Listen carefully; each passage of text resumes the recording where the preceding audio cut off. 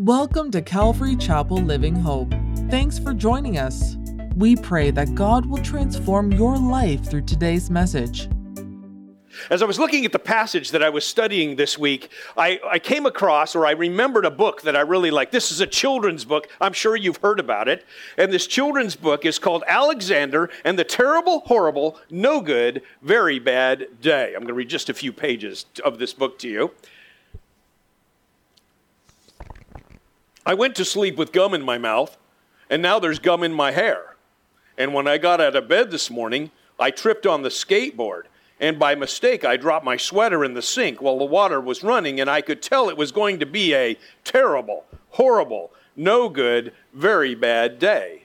At breakfast, Anthony found a Corvette Stingray car kit in his breakfast cereal box. And Nick found a junior undercover agent code ring in his box of cereal. But in my breakfast cereal box, all I found was breakfast cereal. I think I'll move to Australia. In the carpool, Mrs. Gibson let Becky have a seat by the window. Audrey and Elliot got seats by the window too. I said I was going to be scrunched. I said I was being smushed. I said if I don't get a seat by the window, I am going to be carsick. No one even answered.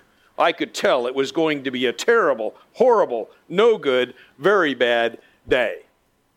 Well, you know, I think we all are like Alexander and have days like that are terrible, difficult, and challenging. And that's why we need our verse for today, coming from Philippians chapter 2, verse 14. One verse that says this: do all things without grumbling or disputing. One verse. Now, this verse is a part of a paragraph, and the paragraph is really powerful, and we're going to look at the paragraph next week. But as I was doing my own research and my study here, as I'm looking at the Greek words and just trying to understand this particular passage of Scripture, I was just so impressed with the things that we learn about complaining. And so today we're going to do a theology of complaining. I'm going to take you through the Bible and show you what the Bible has to say about complaining, because it's really interesting. Let's start by looking at this verse and look at the first Greek word there. The first word grumbling there is the word gongusmon. Even the Greek word gongusmon sounds like complaining, but it's gongusmon, and it means to murmur or complain. That's what the word means. Now, when someone complains, what it means is that they're focusing on the problem instead of focusing on the solution. When I ask myself the question, why do people complain anyway? Just think about it. Why do people complain so much? I think some people complain because they think that's how you solve problems. You complain. I think some people learn that when they're children, because children come into the kitchen, I'm hungry. And what happens? Mom says, oh, you're hungry? Oh, here, I'll help you stop complaining. Here's some food for you. Now, what I teach parents to do is, if your child comes into the kitchen and is complaining by saying, I'm hungry, it would be better not to say, here, let me solve your problem. It would be better to say to a child, oop, that's complaining. Go back out, come back in and try again. Now, if you were coming back into the kitchen and you were going to try again, instead of saying, I'm hungry, which focuses on the problem, what might you say to focus on the solution? What do you think? There we go. Hi, Mom. Can I have something to eat? Good, John. So, yes, let's focus on the solution. Could I please have a snack? Wow, amazing. But I think that sometimes parents make the mistake of trying to squelch their children's whining by giving them what they want. And I think we grow up with a generation of people who like to whine and complain because that's how they think they solve problems. But I think another reason that people whine and complain is just because they're self-focused. They just think about themselves. It's as if they say or believe that if I'm uncomfortable, I have the right to make everyone else miserable. And so this whining and complaining just starts coming out of people. Complaining focuses on the problem, not on the solution.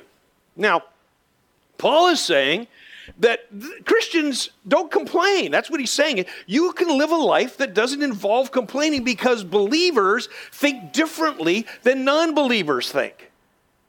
That's the difference. We think differently than people who are non-believers. And in fact, I want to show you, now let's expand out of this verse. Let's just go into the book we're in, the context of Philippians so far. What have we learned about God that would remind us not to be complaining? Well, the first thing we learned, back is in chapter 1, verse 6, is that God is working positively in my life. He says in verse 6 of chapter 1, being confident of this, that he who began a good work in you will carry it on to completion until the day of Christ Jesus. Now, isn't that remarkable? That God is at work in our lives. You see, the person who is a believer recognizes that the problems that happen, the negative things that take place are part of some bigger plan that God is instituting in my life.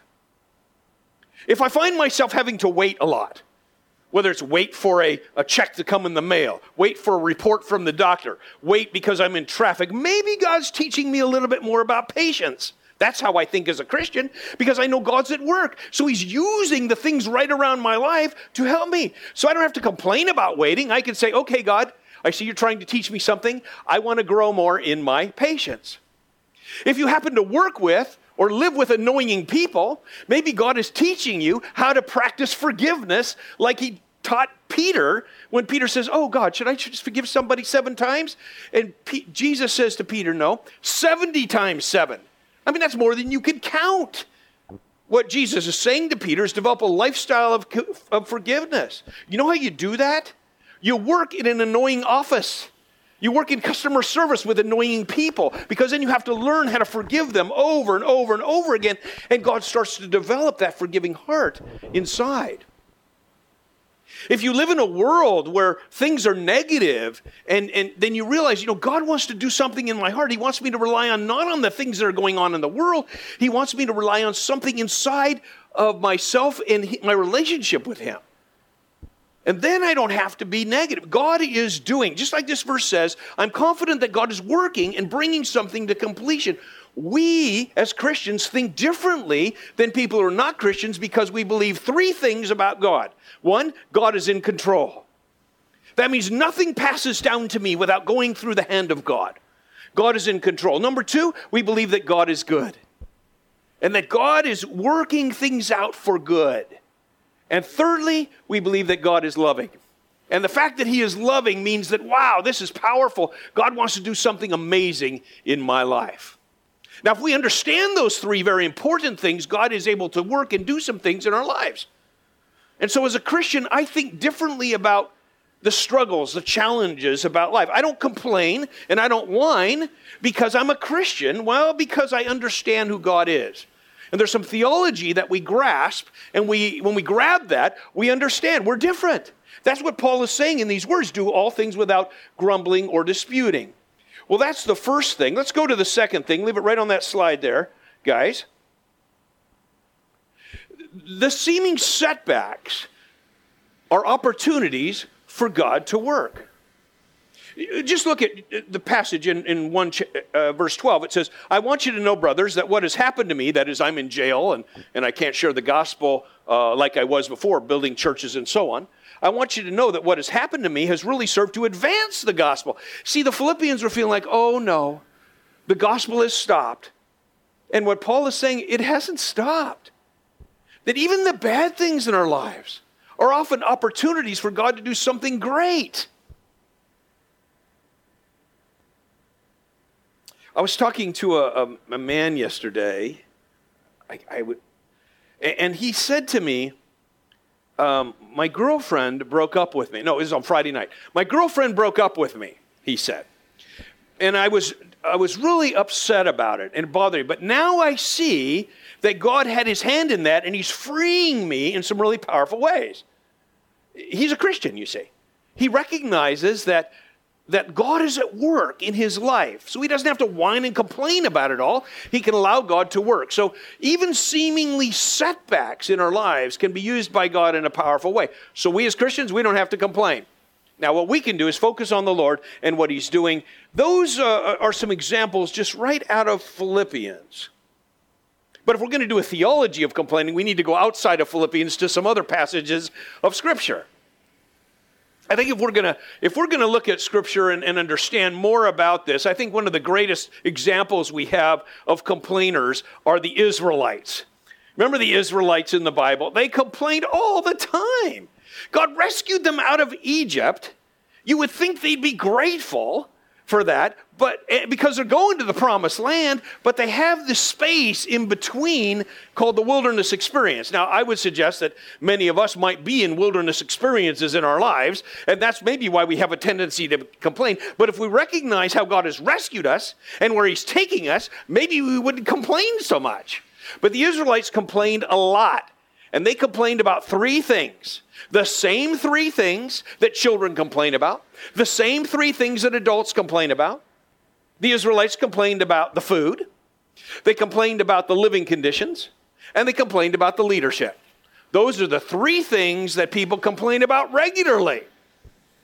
Now, I want to take you into this passage in Numbers chapter 21 because it's a good example of a time when the Israelites complained. Now, it's interesting to me that sometimes when the Israelites complained, God just gave them what they wanted. He didn't rebuke them. He just gave it to them. And I think sometimes we do that with our kids. But when it becomes a pattern that, I'm complaining all the time when I don't get what we want, maybe we need to take a different approach. So God is going to take a completely different approach in Numbers chapter 21. Let me read this story to you. It says, from Mount Hor, they set out by the way of the Red Sea to go around the land of Edom. And the people became impatient. Just stop right there, because notice that there's something going on in their hearts that needs to be addressed. The impatience in their hearts needs to be addressed. And so it says they became impatient on the way, and the people spoke against God and against Moses. Why have you brought us up out of Egypt to die in the wilderness? For there is no food and no water, and we loathe this worthless food. They're complaining about the living conditions, complaining about the leadership, complaining about the food. Then the Lord sent fiery serpents among the people, and they bit the people, so that many people of Israel died. And the people came to Moses and said, we have sinned, for we have spoken against the Lord and against you. Pray to the Lord that he take away the serpents from us. So Moses prayed for the people. And the Lord said to Moses, make a fiery serpent and set it on a pole, and everyone who is bitten when he sees it shall live. So Moses made a bronze serpent and set it on a pole, and if a serpent bit anyone, he would look at the bronze serpent and live. They were complaining, and so God sent these snakes around, and they were biting people. It reminds me of a story. It reminds me of the story of the wise old sage in Africa, in the village. And a young man came to him, because you go to the wise sage to get wisdom for your life. So the young man comes to him and says, oh, wise sage, I have so many problems. He says, everybody in my house is complaining. I've got 2 kids and my wife and my father-in-law. We all live in this small house, and people are complaining. I don't know what to do. And the wise sage says, okay, I can help you. And the young man's eyes brighten. The old sage says, here's what you do. Take the cow from the pasture and bring him into the house. The young man says, what? That's what you need to do. So the young man went and he took the cow from the pasture and he brought the cow into the house. A few days later, he comes back to the wise sage and he says, I've got a problem. This is not working. It didn't solve my problem. People are complaining more in my house. What do I do? The wise sage says, take the cow out of the house and put him into the pasture. And so the young man went and took the cow out of the house and put him into the pasture. A few days later, the wise sage ran into the young man and says, how's it going? The young man says, everything's great. Nobody's complaining anymore. They're grateful the cow's out of the house. You see, I think that's the same kind of thing that God is doing here. You think it's bad? Well, let me show you some snakes. And so these snakes come in and start biting people. And so they've got this problem now. In my evaluation, I'm asking myself some questions about complaining. And I'm saying, what's the opposite of complaining? I think some people say the opposite of complaining is gratefulness, right? I mean, that's what I would have said before my study. And I think probably on a behavior level, that complaining and gratefulness are opposites. But if we get down into the heart of a person, I think there's another opposite to complaining. The opposite of complaining is trust. If I'm complaining, it means that I'm not really trusting that God is at work in my life. If I'm complaining, I'm trusting that maybe God doesn't have a bigger plan here. If I'm complaining, maybe it means that I don't even consider God in my life. And if my trust factor is growing, then I'm not going to be complaining as much, which makes complaining a spiritual indicator, it seems to me, from the scriptures, that when the complaining level rises, it's an indicator that, well, maybe I've got a problem in my heart. I need to do a check, a spiritual reality check, that maybe my trust level isn't as high as it needs to be. The other interesting thing about this complaining problem they have in the passage is that you can't delegate your misery management. Okay, we all have misery management that we must do, but you can't delegate it to someone else. Oh, I wish I could delegate some things. Boy, I wish I could delegate healthy eating to someone else so I could be stronger. I wish I could delegate my exercise program to someone else so I could be more fit. I can't, and I can't delegate my misery management to someone else. It's something I must do myself. And so everyone, notice, in the last statement, if anyone was bit by a serpent, he would look at the bronze serpent and live. You couldn't say to, hey, wife, go out of the tent there, look at the serpent for me. No, every person themselves must manage their misery themselves. I think that's what that we're talking about even with Paul. Paul is saying, look, we as Christians live differently. It is not befitting for a Christian to be whining and arguing or complaining and arguing, as it says in the passage, because they don't fit us. We almost have a plan for misery management, and as we do, we're going to come to that place of understanding that God is in control, that God is good, and that God is loving. And when we've got that, then it changes the way we respond in life. So now we've looked at the Israelites, and we've expanded our biblical theology of complaining, not only to Philippians, but also to the story in the Old Testament. But then I come to these other verses that kind of surprised me, and I didn't know what to do with them. These are the Psalms. You know, there are a lot of Psalms, a lot of complaining going on in the Psalms. And in the Psalms, I'm thinking, wow, there's something going on there, that there must be a good kind of complaining. And so in this passage here, I underlined there, you can see the verses. The problem is here that the people spoke against God and Moses. There's something different about complaining when you bring your problems to God. You're not complaining against God, which means there's a different kind of complaining that's actually good. That we come and we take our problems to the Lord and we say, God, here's my problems. Lord, I need to complain to someone. I'm coming to complain to you. I think that's acceptable. In fact, I would suggest that's what God wants us to do. I think he wants us to say, hey, Lord, here's all of my struggles I'm going through. Would you take these? And God does this great exchange where he takes the negative weights that we have and he gives us peace instead. That we can come to the Lord and complain, and that's okay. There's a good kind of complaining that God offers us. It's Jesus who says, come to me, all you who are weak and heavy burdened, and I will give you rest. See, he takes those burdens from us, and so it's okay for us to complain to him. That's acceptable. Let me just show you one of the Psalms. There are many of them, but the one in Psalm 142 says this, with my voice I cry out to the Lord. With my voice I plead for mercy to the Lord. Did you see in the last verse, it was against God. Here is, I bring these things to the Lord. I pour out my complaint before him. I tell my trouble before him. This is an excellent thing for us to do.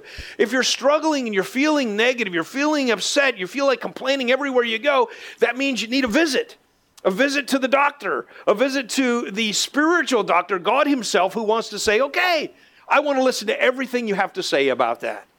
Let me take those things from you. Because when we do go to the Lord and we experience that grace that he wants to give us, then we can go away from that, having left those things there, and taking away from that the sovereignty of God, the goodness of God, and the love of God that so many other people need, and it just fortifies our heart. I think this is a key to mental and spiritual and emotional well-being, is to understand that we can come to the Lord and give it to him. Because, see, as Christians, we don't just bottle it all up.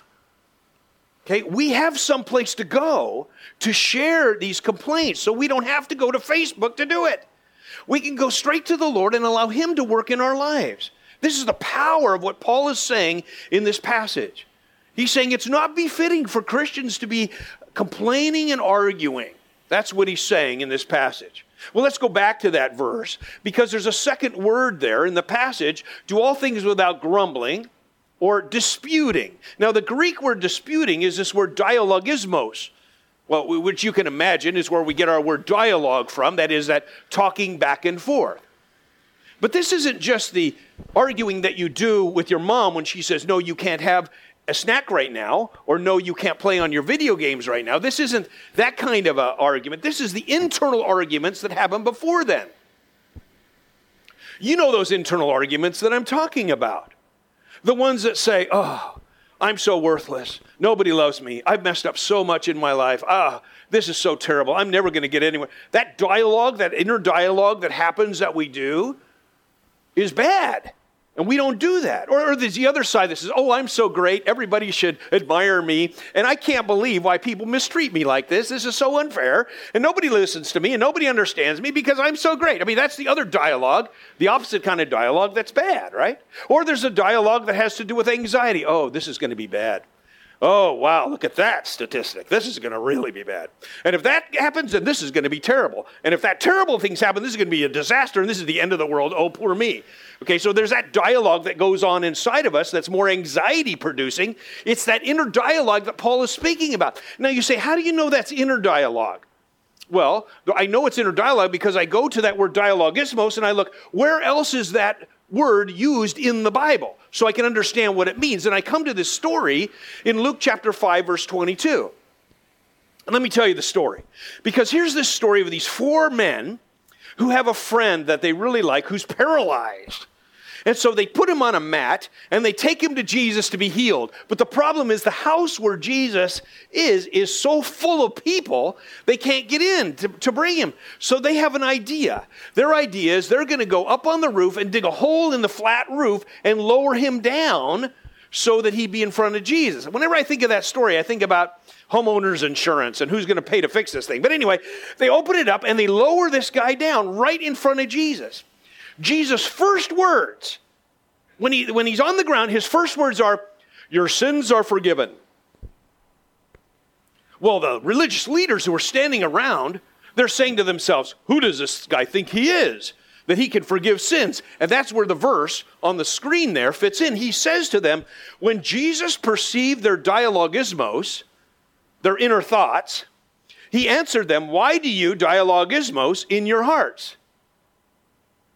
Why are you doing that? And so Jesus goes on to heal them because heal the man because he wants to show them that, yes, I will show you that I can forgive sins internally by doing an extra work of healing the man, and he's going to walk out of here. So that's the story, is how it progresses. But what we want to take out of the story is the meaning of the word dialogismos. It's the internal dialogue that we have that gets us into trouble. It's that internal dialogue that happens inside of us that starts moving in a negative direction. I would say it's the internal complaining we do to ourselves that gets us going in the wrong direction in our own hearts. And so Paul is saying, this isn't right. Christians don't do this. They don't have to do this. We don't have to complain because we have Christ in our lives. Paul's trying to communicate this message to the Philippians. Now remember, the context of Philippians is all about joy and having joy. So one of these keys to having joy in your life is to decrease the complaining and the inner dialogue that removes you from experiencing the joy that God wants you to have. You choose joy, you don't choose complaining, is essentially what Paul is going to say. We're going to look more about this in the next paragraph next week because there's so much in this piece. But I just wanted to look at this one verse because there's just so much here. I mean, don't you need this? I mean, I need this as I'm going away from this. In fact, here's the lessons I think we take away from this passage today about complaining. Number one, complaining is a spiritual indicator of a heart problem. It's like the gas gauge. It says, uh-oh, I'm getting on empty here. I need a fill-up of the Holy Spirit in my life. When I have the Holy Spirit, I'm being filled with the Holy Spirit, then I don't need to complain in my life. That's what Paul is saying to them, I sense here in this passage. Secondly, complaining to God, but not at God, is good. There are some people who, when bad things happen, see, here's what happens. If you're in a home and you solve children's problems for them, every time they complain, you solve their problems, then they start to get a picture about God. Oh, if I go to God, he's going to solve my problems. He's going to take away the bad things. That Christians, and we even kind of say this sometimes to our kids, don't we? Oh, being a Christian is so great. He takes away your problems. So here's what happens. The child grows up and now as an adult experiences some trauma or some devastating event in their lives, and they say, what? This doesn't fit my theology. I'm leaving the faith. God isn't real to me, because they don't understand that God is working in all kinds of bad things as well. That God doesn't say to Christians, you're not going to experience bad things. He says, I'm going to be with you wherever you go. You know, he's with them, and he's with us so that he works in the midst of us. So we can come to the Lord and we can pour out our hearts because we are broken people. We're going to experience bad things and we can come to the Lord ourselves. Thirdly, the opposite of complaining is trust. Oh, I think gratitude must fit in there somewhere. And Paul's going to tell us that more in chapter 4. But here what he's saying, it seems to me, is this idea that there's this trust factor that we need more. Again, going along with the spiritual indicator, we need to trust the Lord. And when we do, our complaining level would decrease strategically. And number 4, complaining and negative thinking are not befitting to the Christian. I think this is helpful and important. You know, if you're not a Christian today, you come here and you say, wow, this is really interesting. You have to understand that the theology that we have applies to us personally. That in order for you to have this kind of working relationship with God that allows you to come to the Lord and pour out your pain and your heartbreak, is because you have access. You have access by accepting Jesus Christ as your Lord and Savior. You have access because now you are adopted into his family and you can run right into his presence. He's never too busy for you because of that personal relationship. If you don't have that personal relationship, maybe you're religious, maybe you've gone to church a long time or you have a history of spirituality, but that doesn't mean you have a personal relationship with Christ. It's engaging Christ personally by accepting him as your Lord and Savior that allows you the freedom to experience what God wants for you in your life. And when you do, then complaining and negative thinking are not befitting for us as Christians. I think all of us are like Alexander with the horrible, terrible, no good, very bad days. What are you going to do when your life is like that? I think we're going to come to the Lord. We're going to say, Lord, thank you for allowing me to become a Christian. I need to trust you in this. This is difficult because sometimes we have no idea what God is doing. It is just so odd here of what's happening. And we just say, I have to trust. I need to trust the Lord. And so we do. We trust him with all of our hearts. And that's our goal. Thank you for listening to today's sermon. You can learn more about Calvary Chapel Living Hope at takejesushome.com.